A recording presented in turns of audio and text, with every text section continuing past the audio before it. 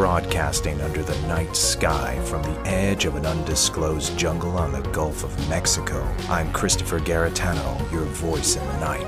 For the next hour, allow me to be your guide into the bizarre unknown, the fantastic macabre, and together we'll journey to that borderland between fiction and reality, a place beyond all rational explanation.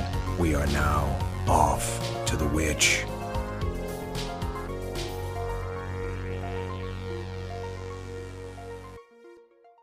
You are a bold and courageous person, afraid of nothing. High on a hilltop near your home, there stands a dilapidated old mansion. Some say the place is haunted, but you don't believe in such myths. One dark and stormy night, a light appears in the topmost window in the tower of the old house. You decide to investigate, and you never return.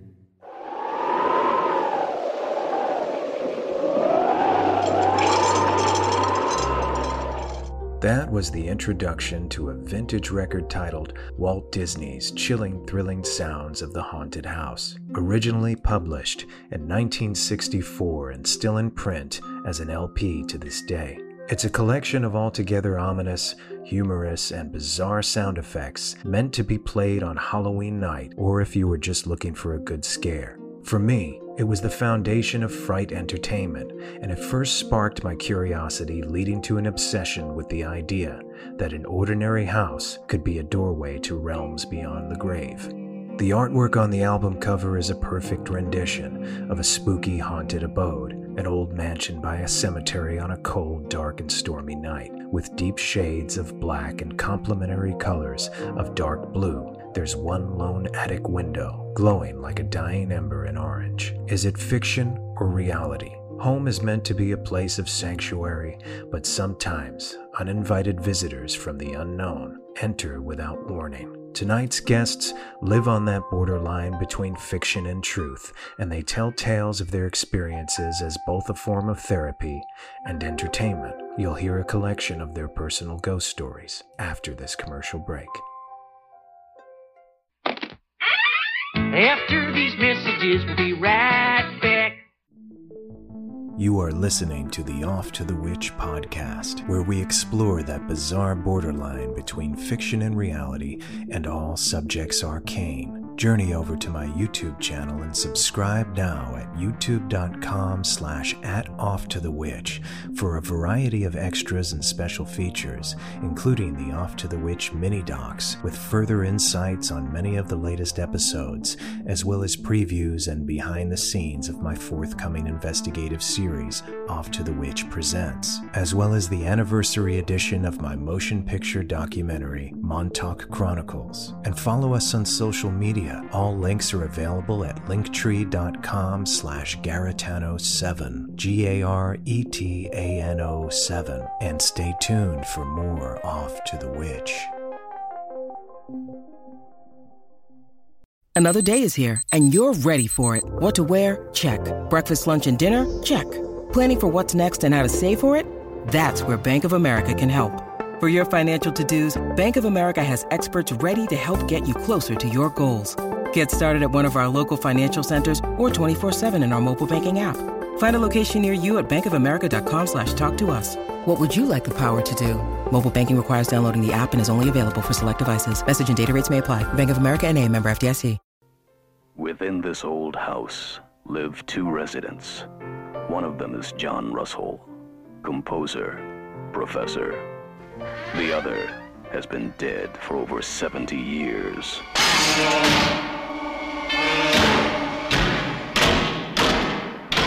Claire, I'd like to talk to you about the house.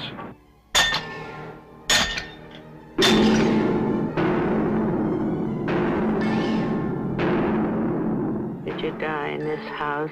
How did you die? Whatever it is trying desperately to communicate. What is it in that house, Claire? What is it doing? Why is it trying to reach me?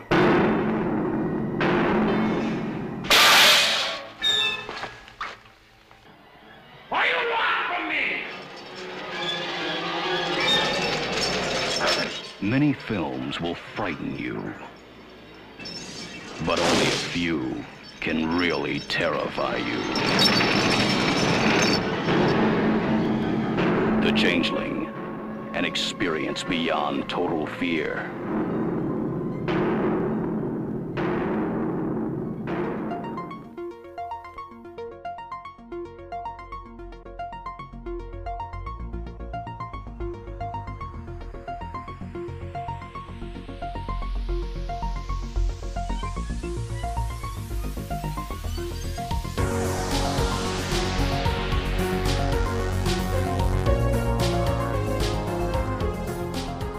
Welcome back to Off to the Witch. I'm your host, Christopher Garetano, and tonight's first tale is told by the late Stanton LaVey, who died only a month after this interview was recorded. Stanton recalled his time in the infamous Black House in San Francisco. It was owned by his grandfather, Anton LaVey, the creator of Satanism and the author of the Satanic Bible. Stanton was only a child back then, and one dark night, something appeared to him while he was alone in his bedroom. I'm very much a believer in the mystic and the metaphysical aspects of reality. I've had far too many of what one might call supernatural experiences that defy scientific reality, at least in terms of what is commonly believed, and there's no way to unexperience these things. I'm not going to go into them right now. I don't think this is the time for them, but just one example, because it ties into my relationship with Anton. My first major experience with the spirit realm was when I was a little boy. I think I was maybe 4 years old. I couldn't sleep. I was having a difficult time sleeping, and I had just managed to fall asleep when the door to my bedroom swung open, and in the doorway was a figure, a large male figure with a wide-brimmed hat, filling up the bulk of the doorway, a silhouetted figure, and it just wavered there. It didn't move forward or back, and it just stood there wavering with the light from the dim light from the hallway behind it. And there was no mistaking it for what it was. I could make it out very clearly, and I was wide awake, and it startled me to the point that I fell off my bed, and I asked it what it wanted. I asked it who it was, and it wouldn't answer. And then I demanded that it go away, and it closed my door, and immediately upon my door closing, there was an earthquake, a large enough earthquake that it woke my family up, and my grandmother came running to my room from across the hallway where I had seen this thing, and my mother from around the corner, and my grandfather even came up the steps to check on us. And this is what signified to me that it wasn't my grandfather standing in the doorway, which was my first sort of skeptical approach to it, that it might have been my grandfather. Of course, when the earthquake happened, I immediately knew that it wasn't my grandfather. And then when Anton began coming up the steps, I knew for certain that it hadn't been Anton. And I approached Anton about it the next day, and he didn't have an explanation for it, and I could tell that he was frustrated with the fact that he didn't have an explanation for it. He said that it must have been something that was meant just for me to experience alone, and that this apparition must have been signaling something, or it meant something symbolically, that was for me to understand and me alone. And but the earthquake did happen, and it happened immediately when my door was closed, and that's not something that I take lightly. That's a serious experience, and I've had other experiences that parallel it in ways where it ties into reality in such a way that it can't be refuted, and with witnesses, you know, even more so when there's been times when I've experienced things with people present to witness things happening. There's no getting away from it or denying it. This next story was recorded on location at the very real May Stringer Haunted Mansion, located in Brooksville, Florida. Its caretaker, Bonnie Letourneau, recalls the very first time she experienced one of the many ghosts who live inside the old house. What was it about the house that grabbed you? 3 weeks after I started here, it was a Saturday afternoon, and it was closing time, so I sent my 9-year-old daughter upstairs to turn out the lights. And I could hear her sneakers going from room to room, but I heard a second set of footsteps, and these were little shoes going pat, pat, pat. And pretty soon my daughter's sneakers were going a little faster, and the little shoes were going a little faster. And my daughter came flying down the front staircase and looked at me and said, "Mama, don't ever make me go anywhere in this house by myself again." Okay, the second set of shoes. So there was absolutely nobody in this house. Right, it was just my daughter and me. For sure, for certain. Absolutely. And my daughter said that to me, and I said, I heard footsteps. She goes, "Never mind that, Mama. There's a little girl on the second floor, and she was grabbing the back of my leg." And that was it. My daughter came because she had to, because she was 9. But believe me, as soon as she didn't have to come here anymore, she doesn't come. Okay, so we've seen scenes like this and read ghost stories throughout the ages. But when you're actually, because I've had an experience, can you describe what it's like to truly be in that situation? To be here with your daughter, just you and your daughter in this big old house. And were they the footsteps of a little girl? Or Yes, were they, okay. It was a child. Wow. And she was scampering around on the second floor. And my daughter could actually see her. I don't see spirit. I just feel them, hear them, smell them, talk to them. And what was the feeling that you had? Was it a feeling of sadness? Was it... No. That one was, I was very surprised. I had no idea until that moment that there was more going on in the May Stringer house than just a little history. That's amazing. So that was your very first experience, right, with the little girl. And it continued from there. And you signed on to be a caretaker after that, or a tour guide? Yeah, I'm a member of the Museum Association, and I was a volunteer docent, tour guide. I also worked at all the major events. We do fundraisers because we're nonprofit, we have to continually raise the money to keep the doors open. And so I volunteered at those events.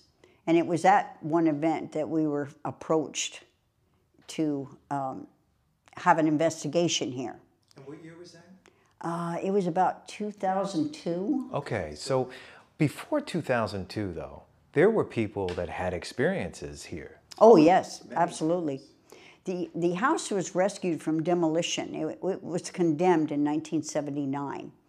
And once the Museum Association was formed and purchased the property, restoration began. And the house was in very bad shape. The plaster was off the walls, the porches had fallen off the building. It was an extensive restoration. Well, certain volunteers, would not come here unless other volunteers were going to be here because they'd already had experiences while they were doing restoration work. Had you heard any of their stories before you heard the little girl? No. I knew nothing about this, nothing whatsoever.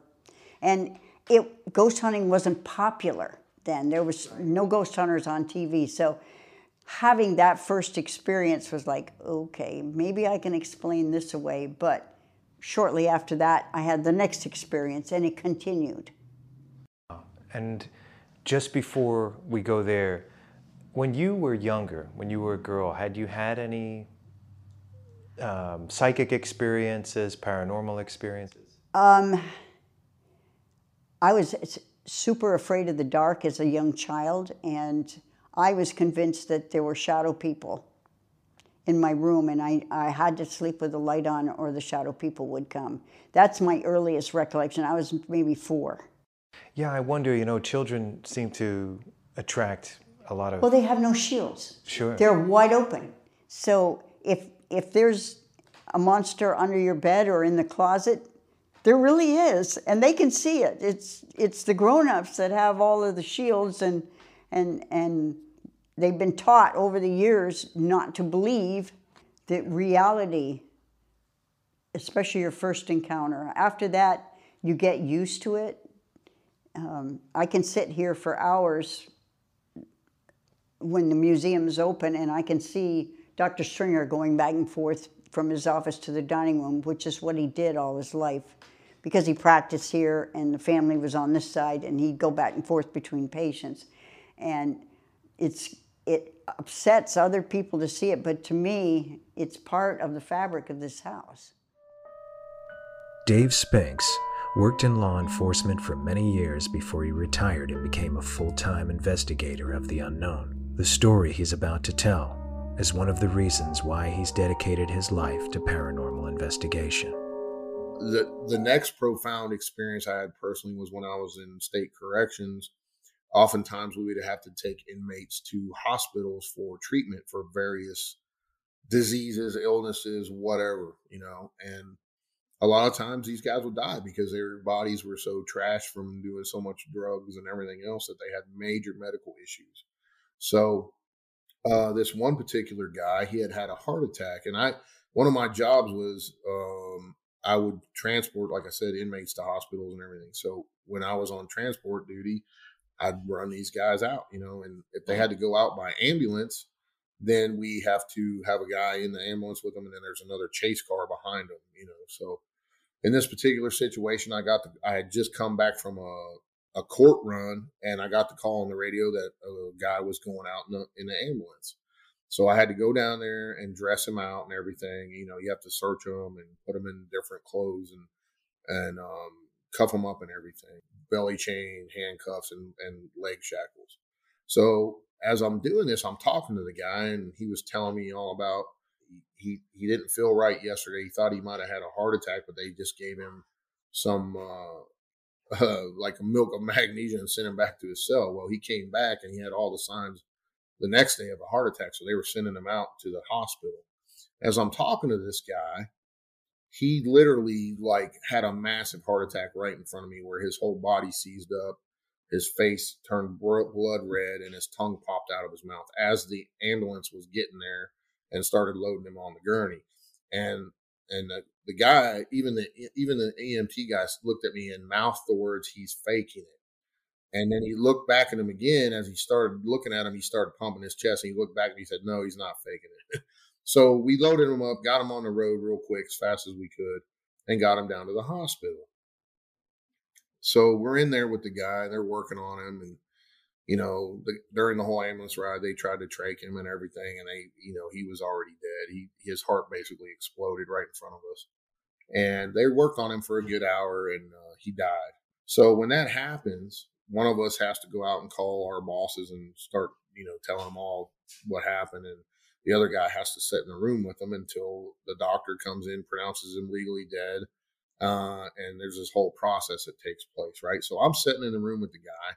The nurses and doctors pronounce him dead, and they turn off all the lights except for the little light above his bed.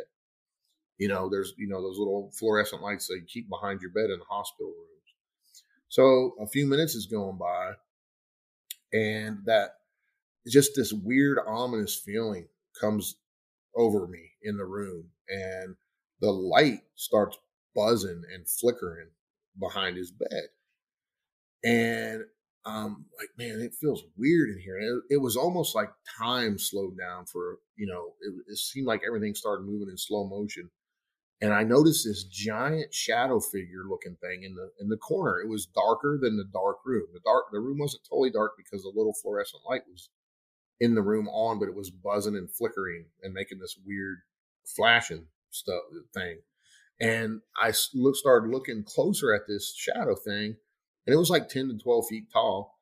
And I noticed that it was smoky in nature, and it was undulating. And I'm like, what in the frick is that? So, I mean, I could feel the ominous feeling in the room. So I stood up, and I'm thinking there's somebody in the room with me. And I'm trying to like rub my eyes and make sure I'm seeing what I'm seeing. And I know there's no other people in the room because I watched them all leave, all the nurses and doctors. So I stand up and I got my hand on my pistol and I'm like, hey, who's in here?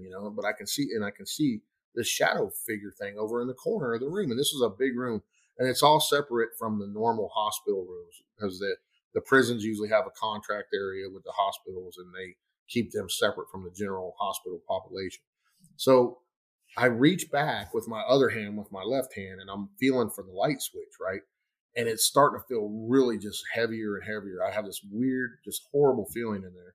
And I flick the light switch on and the shadow is gone. It's not there anymore. So I'm like, man, I must be tired. Because I think I was on a double shift that day too. I was like, man, I'm really tired. I need to go home and go to sleep. So, I sat back down, turned the light back off. And I'm looking at the guy's body. Of course, they got him covered up, with a sheet. And this white, misty, smoky, whatever you want to call it, starts coming out of his chest.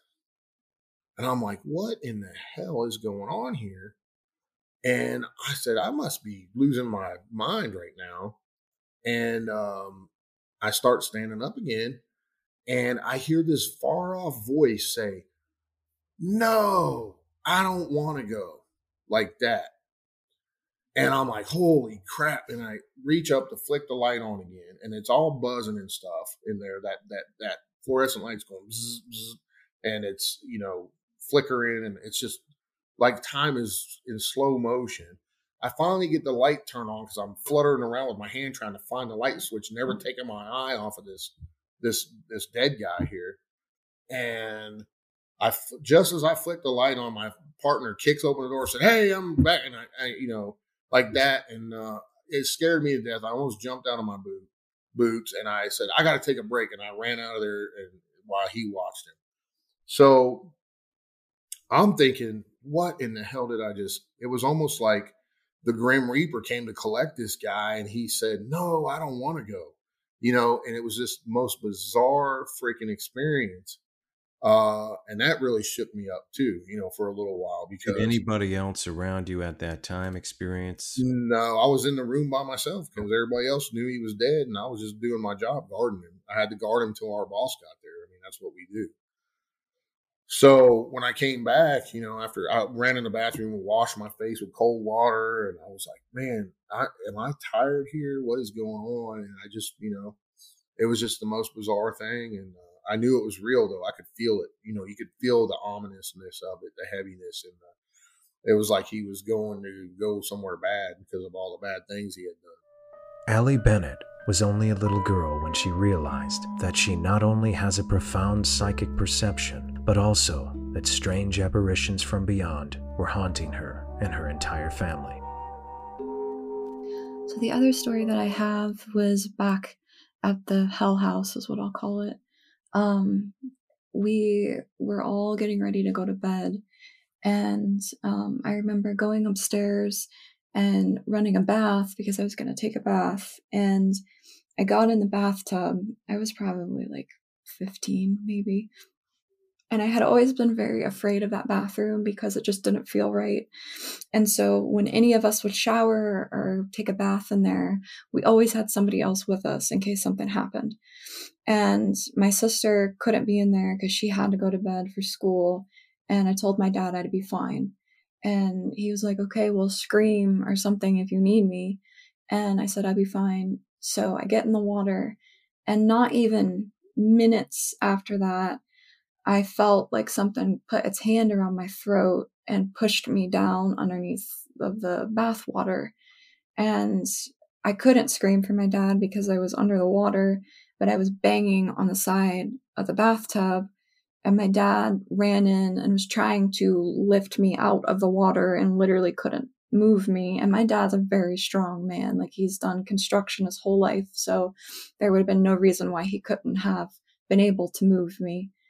And I remember being pulled out of whatever happened, and whatever touched me had left the room because my dad was screaming at it to stop, and just looking at my dad and him looking at me. And I'm like, it's not going to stop until it kills one of us.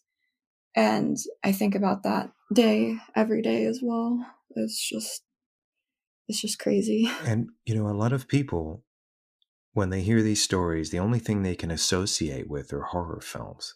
Exactly. But this is real life. Now, okay, and if this can be defined in words, because it's difficult, and I know, like, I'm always exploring this just as somebody who writes fiction and is exploring these subjects. I'm getting ready to make a horror film myself, and I'm always trying to find that metaphysical space that is the difference between something supernatural that really happens and something that's supernatural that's portrayed in film. If you could articulate that, what is the difference? Rather than magic, there's energy. So I think that, in a lot of like different TV shows and movies with spirits and demons and whatever else, there's always some sort of, magical touch to it. But where I think the difference is we don't have magic, we have energy, which is very similar, it just has a different name. Because our energy exists, it's able to transform, it's able to do all kinds of crazy things. And that's what I think the difference is. If instead of painting the picture with magic as what, fixes everything or gives something negative power, it's just their energy. And energy can't be destroyed, but it can be transformed, just like when people do spells in movies and they have to do it in a particular way to, undo whatever they did. It's the same kind of thing with energy work, where you have to do things a certain way. Everything's intention based.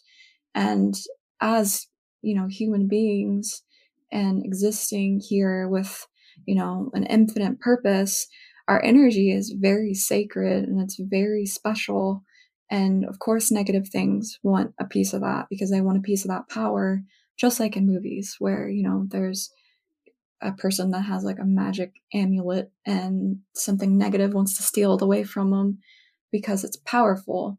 But we are what's powerful. We don't need, the amulets or the magic. It's just us and our energy that makes it different. So when a person is feeling this, the energy is transferred, and let's say, and again, I don't want you to sit and relive this, but I want to understand in ways that we haven't really discussed before. Many people don't discuss it this way. And so we go back to that place where you were in the tub and you're attacked. Physiologically, or at least psychologically, you start to feel heavy. You start to feel an immense amount of fear. Perhaps you get dizzy. Do you feel physical forces pushing you in, or is it almost like you lose consciousness? So when it first started, I remember just feeling the same kind of pressure as it would have been if something physically would have had its hand on my throat. So it was like the same force, same pressure, just the hand wasn't there, but it felt like a hand was there. And then I remember another hand either on my head or my face or something that just pushed me backwards, but I didn't see the hands. I just felt the same kind of pressure as it would have been, if a grown-up would have had both of their hands on me at the time, pushing me underneath the water as hard as they could have. And when I went into the water, I was trying to see whatever was there, because I knew if I could see it, then I could get rid of it, because if I knew what it was, it'd be easier to get rid of it. And it would never show me what it was, because if it would have, I would have known, and it didn't want me to know. So I just felt this just darkness, and it's just the kind of evil where it makes your stomach hurt. And I just remember vividly that it just wanted to kill me. That was the only kind of impression or anything I got from it, was it wanted me to die. And I still don't know why. I still don't know whatever became of whatever it is, but I think about it all the time.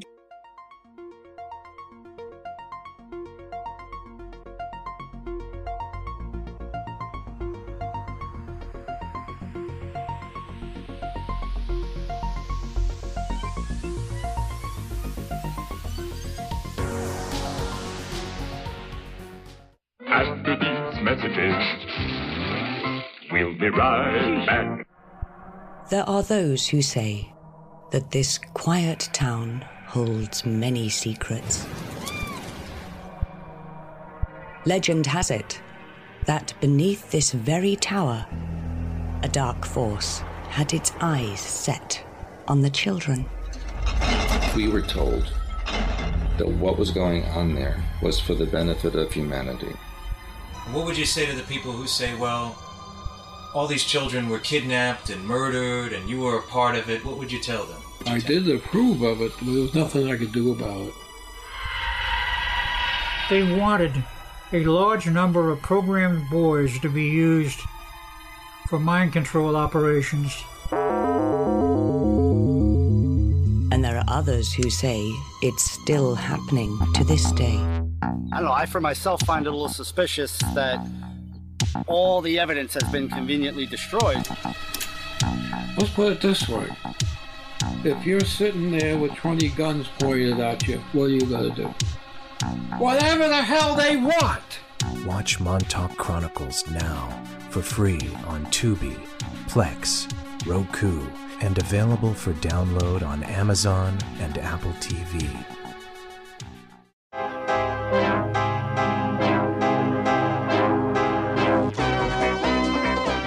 This series presents information based in part on theory and conjecture. The producer's purpose is to suggest some possible explanations, but not necessarily the only ones, to the mysteries we will examine.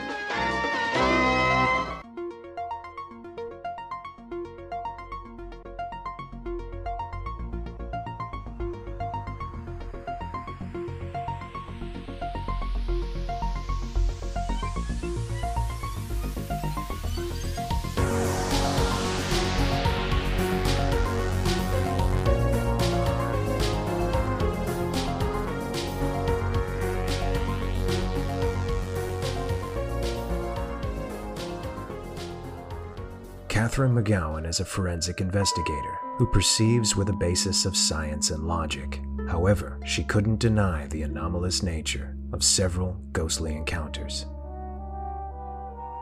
Were there any other times that challenged your definition of reality like that one? I did have one case back when I was doing CSI work that was so creepy that myself, my trainer, and two cops, we all just started laughing about it because we didn't know how else to react. We had a cold case that we were given. Long story short, there were some cheap housing in the suburbs of Vegas, and I'd say 3 or 4 years prior, a young man in his late 20s was selling drugs. Apparently, he wasn't a bad kid. He was a nice kid. It's just, he was poor, and this was a way for him to make money. And the person he was giving a portion of the money to, the drug dealer who was higher up than him, apparently he owed him some money. So the higher up drug dealer stormed into his home and shot the kid right at the doorway between his master bedroom and the master bedroom closet. So the kid was shot in the chest and flew backward and landed on his back in the master bedroom closet and died. So we were sent there a few years later to see if we could find any of the guy's DNA or any remaining traces of blood splatter. Sometimes this is possible, sometimes it isn't. We were really afraid that these guys had repainted the master bedroom closet. Had they repainted the master bedroom closet, it would have been really difficult to find any proof of further DNA and further blood collection because the chemicals in the paint would have kind of ruined the whole thing. Luckily, when the kid was murdered, all they did was clean up the blood in the closet. They didn't repaint. So we were able to use, there's a spray called Blue Star, and it chemically reacts with blood that has been cleaned up a long time ago. And you can take nighttime photography. So you can shut the closet door, turn off all the lights. And typically we would use Nikon cameras for crime scene photography. And you can change the settings so you can take pictures in the dark, and the luminol will light up once the flash meets the chemical, and you can see where the blood splatter was and know where to collect the DNA. You just rub the swab on where you saw the previous blood splatter, even years after it's been cleaned up. Had it been repainted, that would be a different story, but luckily that wasn't the case. Anyway, years later, the young man, he didn't have any family who was interested in the home, so they sold it to a middle-aged woman and her elderly mother. By the time we arrived in the house, nobody told the woman or her mother why we were there. We basically just gave them a very vague explanation and said, "Hi, we're going to be here to collect some DNA from a previous case. Nothing to worry about. We may need to cut a chunk out of your master bedroom wall, but here's the name of an insurance company that will pay for everything. You don't need to worry about paying for it. We'll take care of it."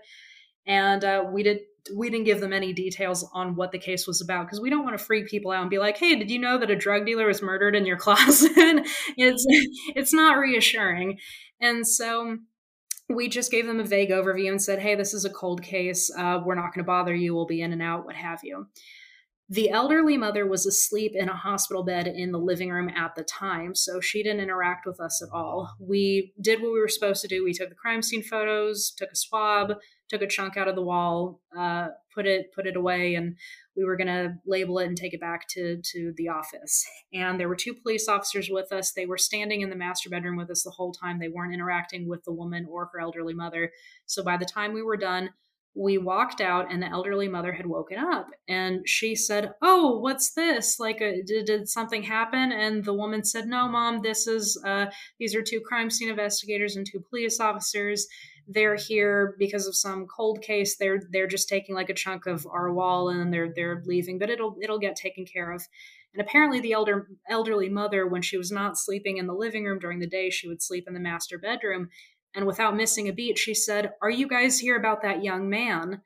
And we all kind of froze and went, "What young man?" And she said, "Well, the brunette young man, the one that comes out of my closet at night to talk to me." Wow. And the woman looked at her mother and said, "Mom, what are you talking about?" And the woman said, "Oh yeah, I've told you this, dear. So that young man comes out of the closet and sits on the edge of my bed, and he'll talk to me at night sometimes."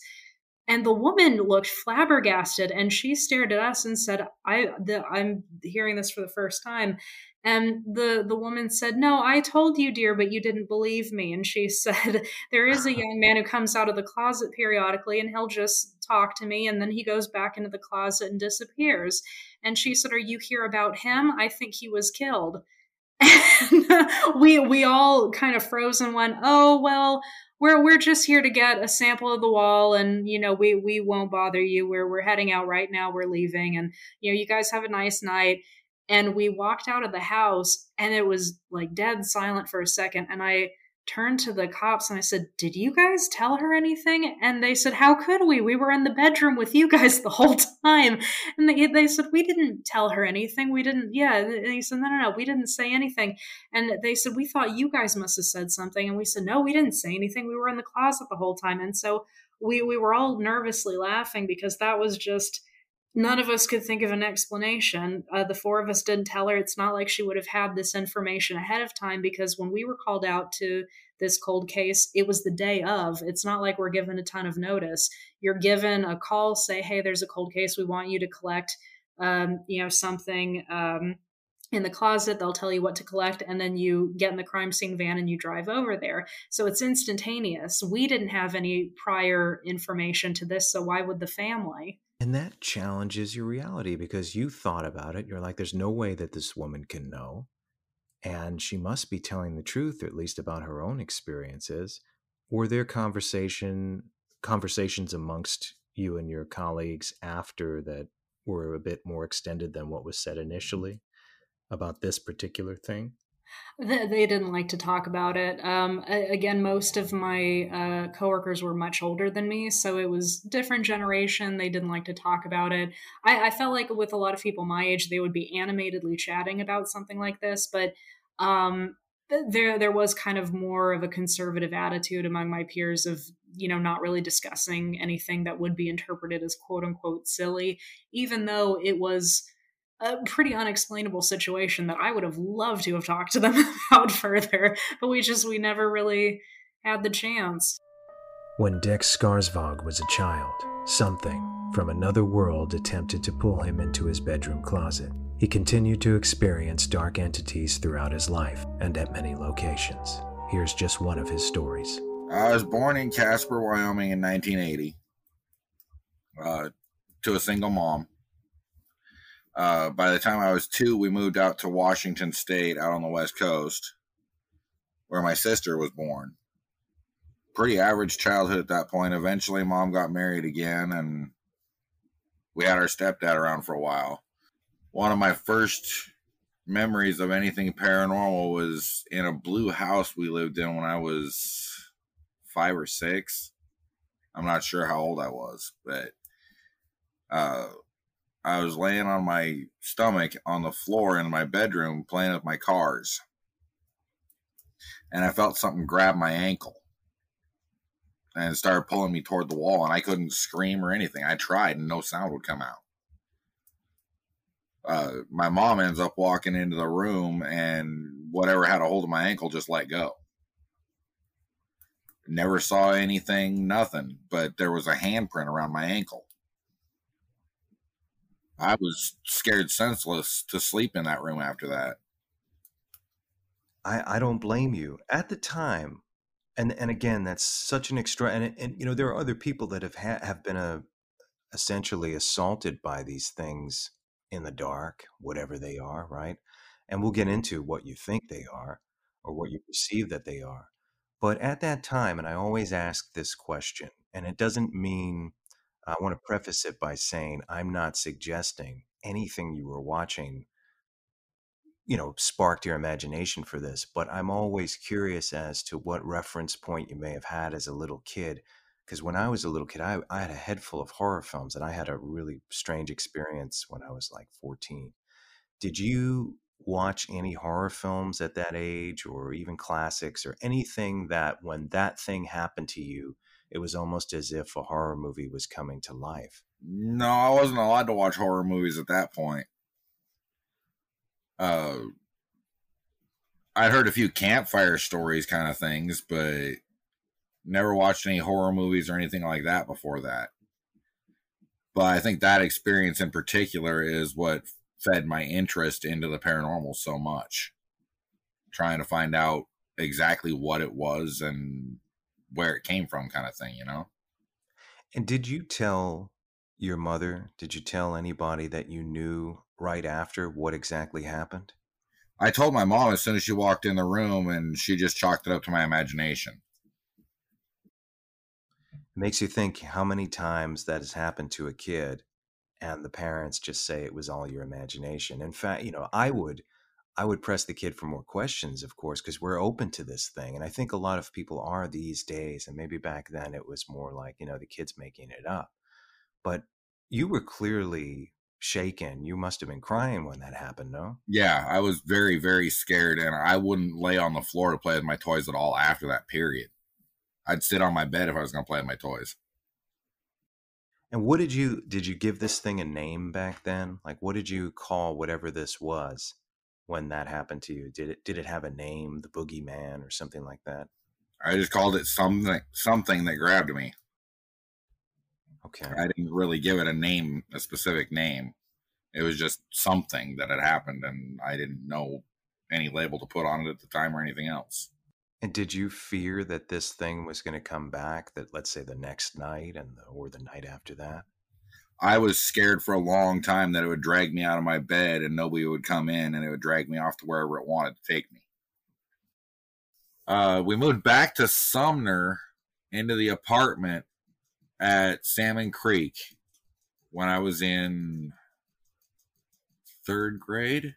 Yeah, I had to in 3rd grade because it was right after Hank and Mom split up. And I was over at my aunt's house one night, staying the night over there because we were playing video games. She had a Nintendo and all that.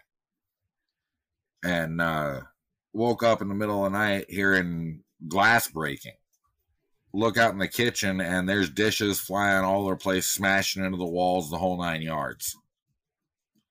We all run for the front door, and there's glasses and plates and silverware and everything else flying at us. We're dodging it as we're headed for the front door. We get out the door, and we hear something shatter against the door as we pull it closed behind us. and then everything went absolutely silent. We cracked the door open and looked back inside, and there's absolutely no mess. Wow. We never did figure out what had happened exactly. I mean, there's no way that 5 people would have the same hallucination, but that's one idea that had been suggested. And you continued to have experiences, even the black-eyed children you saw again, correct? I've seen them 5 or 6 times throughout my life. Wow. Including one here in East Texas. But there were things that happened before you saw them again, including this poltergeist activity that kind of was erased and everyone in the house saw it. Yeah, all of us saw it, and when we opened the door, we expected to find a huge mess, and there was nothing. Everything was exactly where it was supposed to be.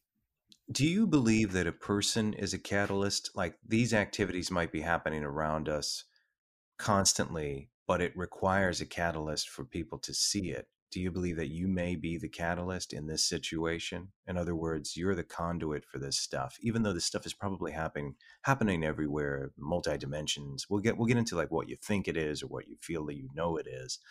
But do you think that you may have been the catalyst for people seeing these things? I actually have wondered that myself on several occasions, and I think as I learned and grew, I kind of faded away from that, for lack of a better way to put it. Not so much being the catalyst, but I can still feel it going on around me. Even if there's not anything for anybody else to see, I can still feel the energies around me. So after the poltergeist type incident that was experienced by your family, what happened next? Oh, let's see. I think I was about 12 or so. I'm not 100% sure. We moved to Aberdeen and we're living in the big blue house. And I heard something scratching around inside the crawl space in my bedroom. And when I opened it up to see what was going on, what was scratching in there, against my mom's orders, of course, she assumed it was a rat or something.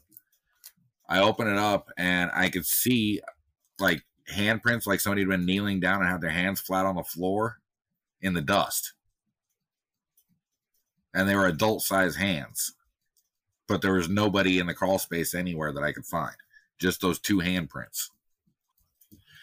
In that same house, my mom fell down the stairs.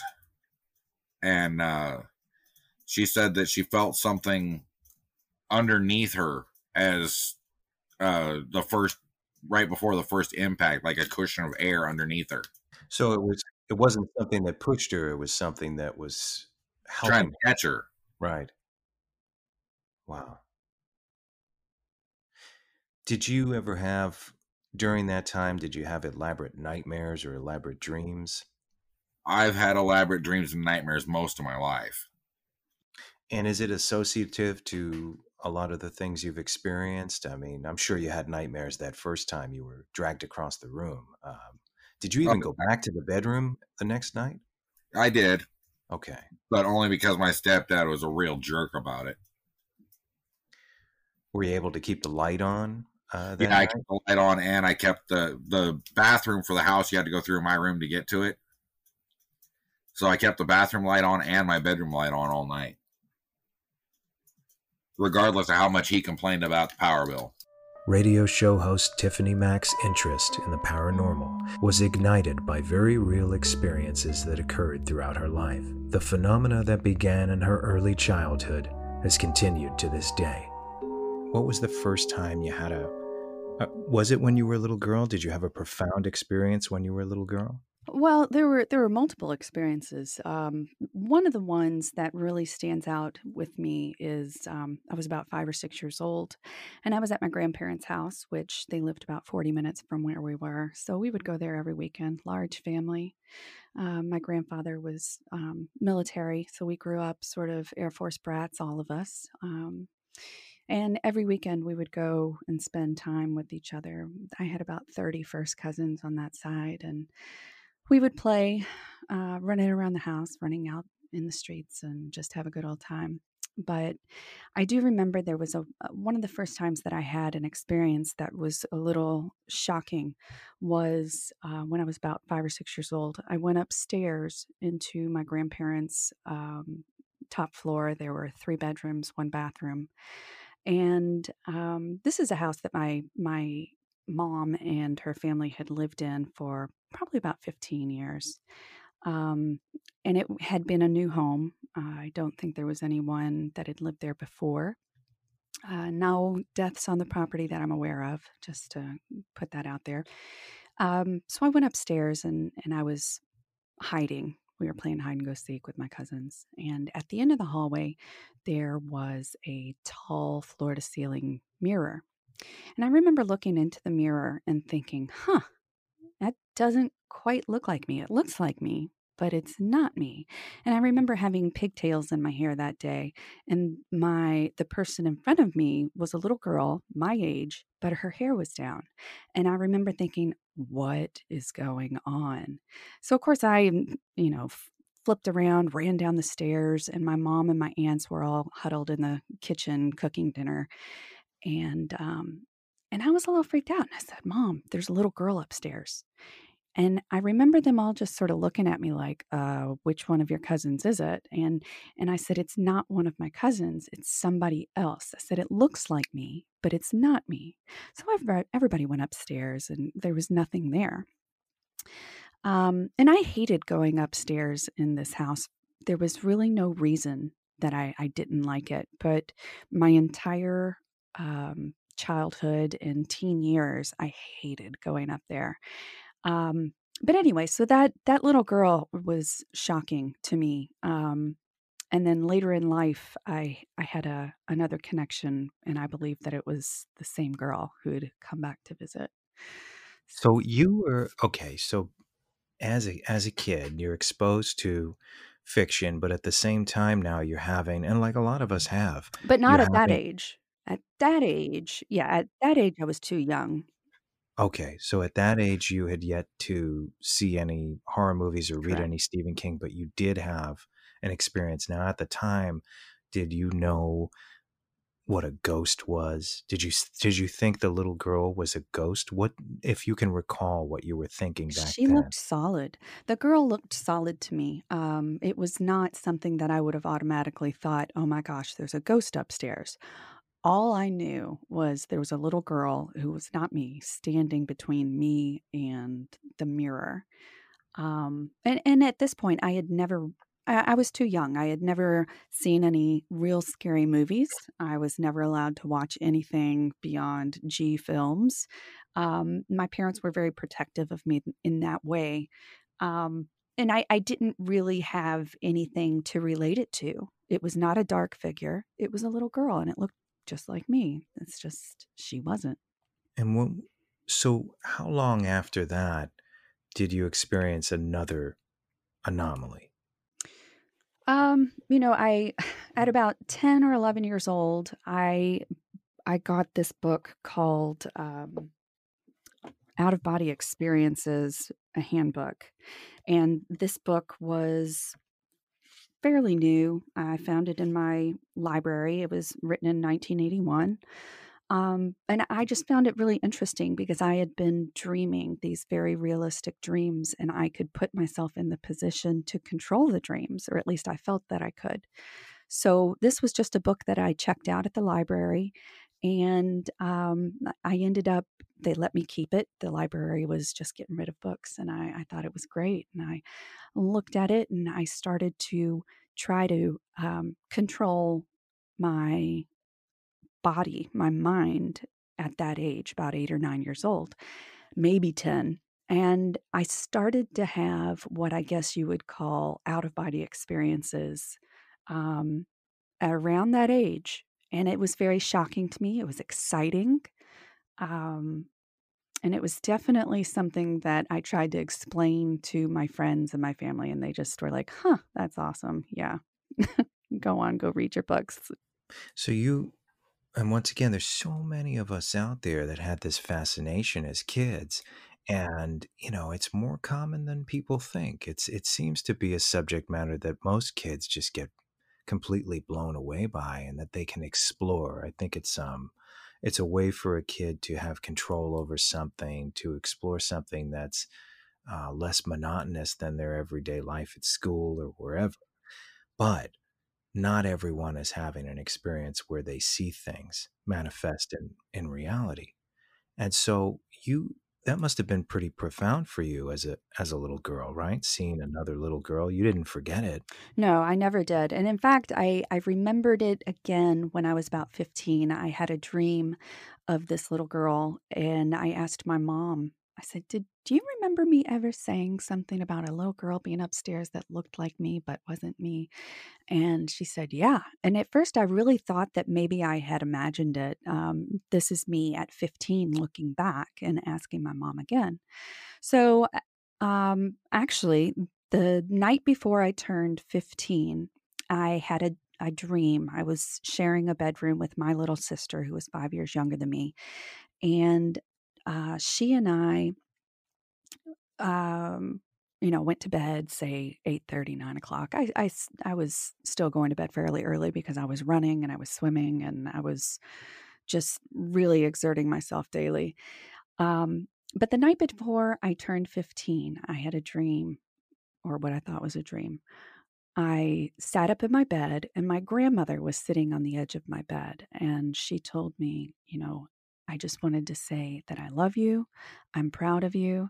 And everything that you are doing is just wondrous. Everything. Keep it all up. Run, swim, compete, learn, and just do the best that you can. And tell your mother that I am appreciative of all that she has done for you. And so, of course, I thought that was a wonderful dream. So I get up in the morning and my mom is making breakfast and she's a little sort of shaken. And I said, Mom, I had this fantastic dream. And she goes, I had a fantastic dream. And I was like, okay, let's hear your dream.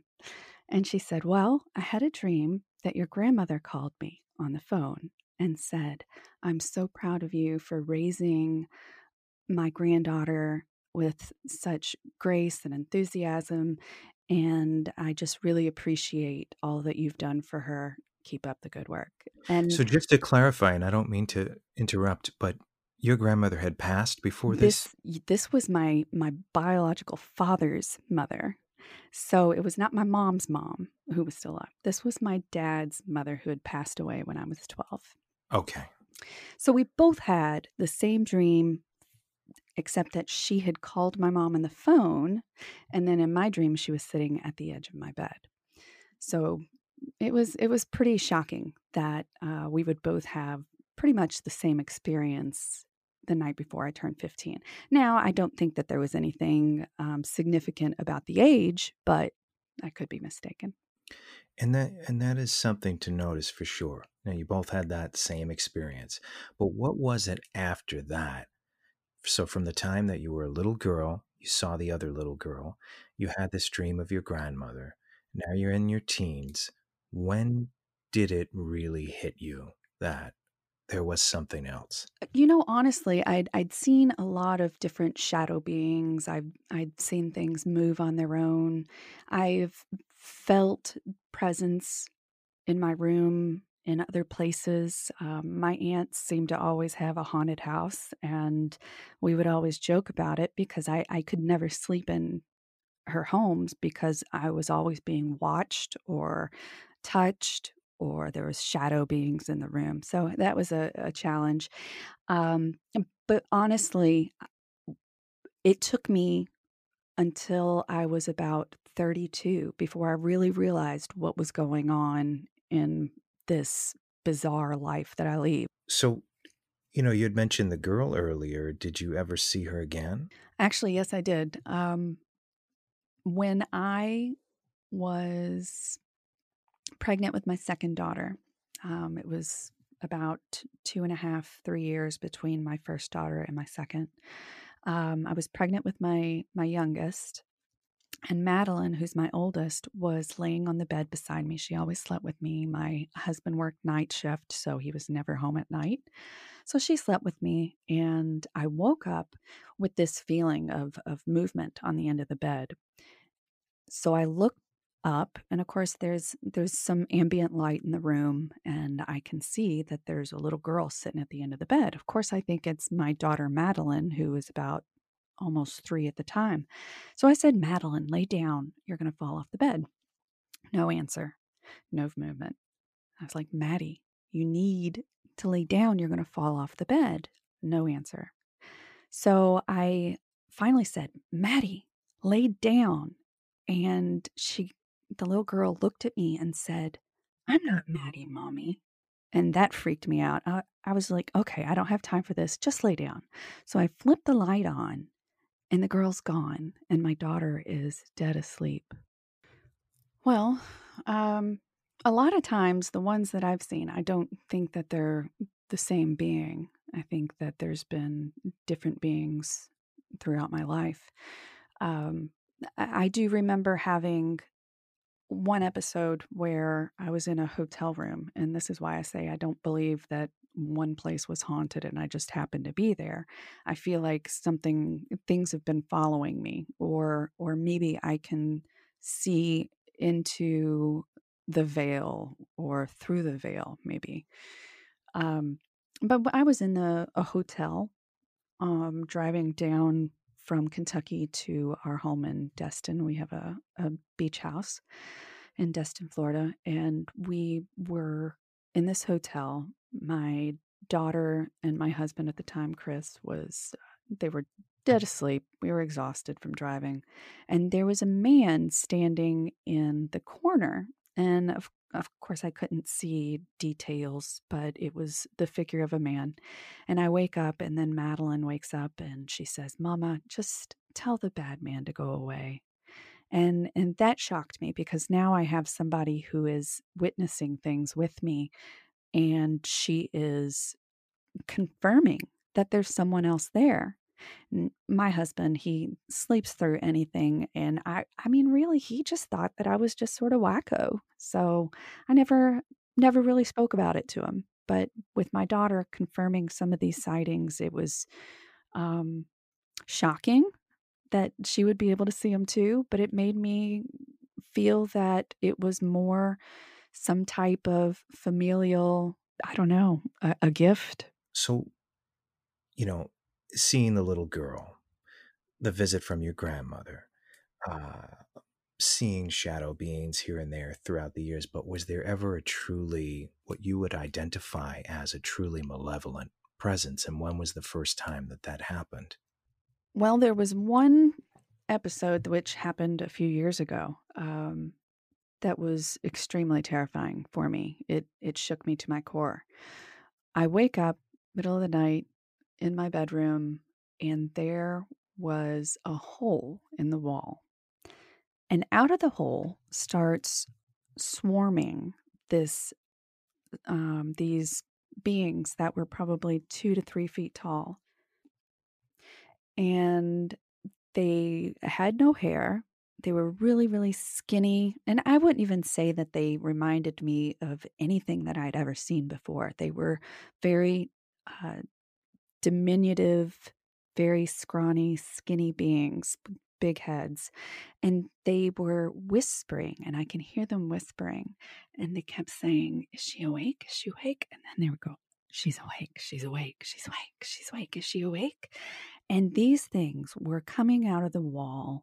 There must have been dozens and dozens of them crawling out of the wall. They looked like ants swarming from a nest in the ground, and they were going all over the ceiling, the walls, underneath the bed, and they were trying to come up and touch my body on the bed.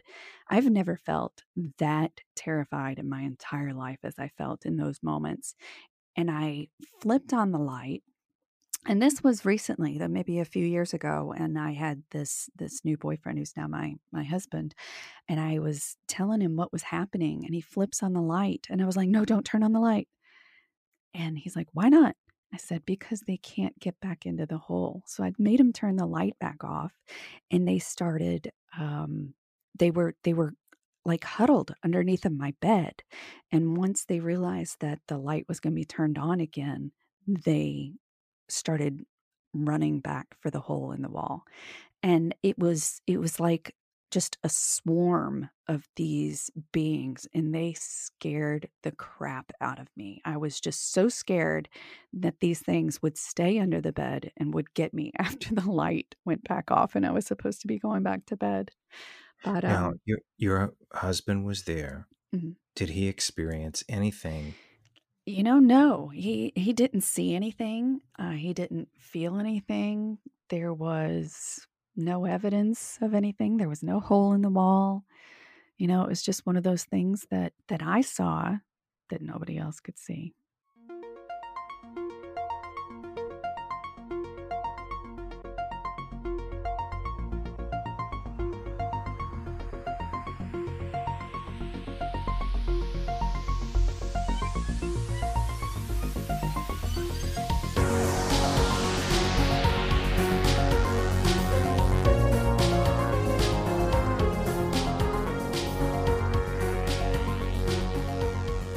Welcome back to Off to the Witch. I'm your host, Christopher Garetano, and I want to thank you for joining us tonight. It's safe to say that we are not alone, either in the universe or in our current dimension. I don't suggest to fear every shadow on the wall, but if you should see or hear something strange in the night, it might just be watching you, waiting for you to fall asleep.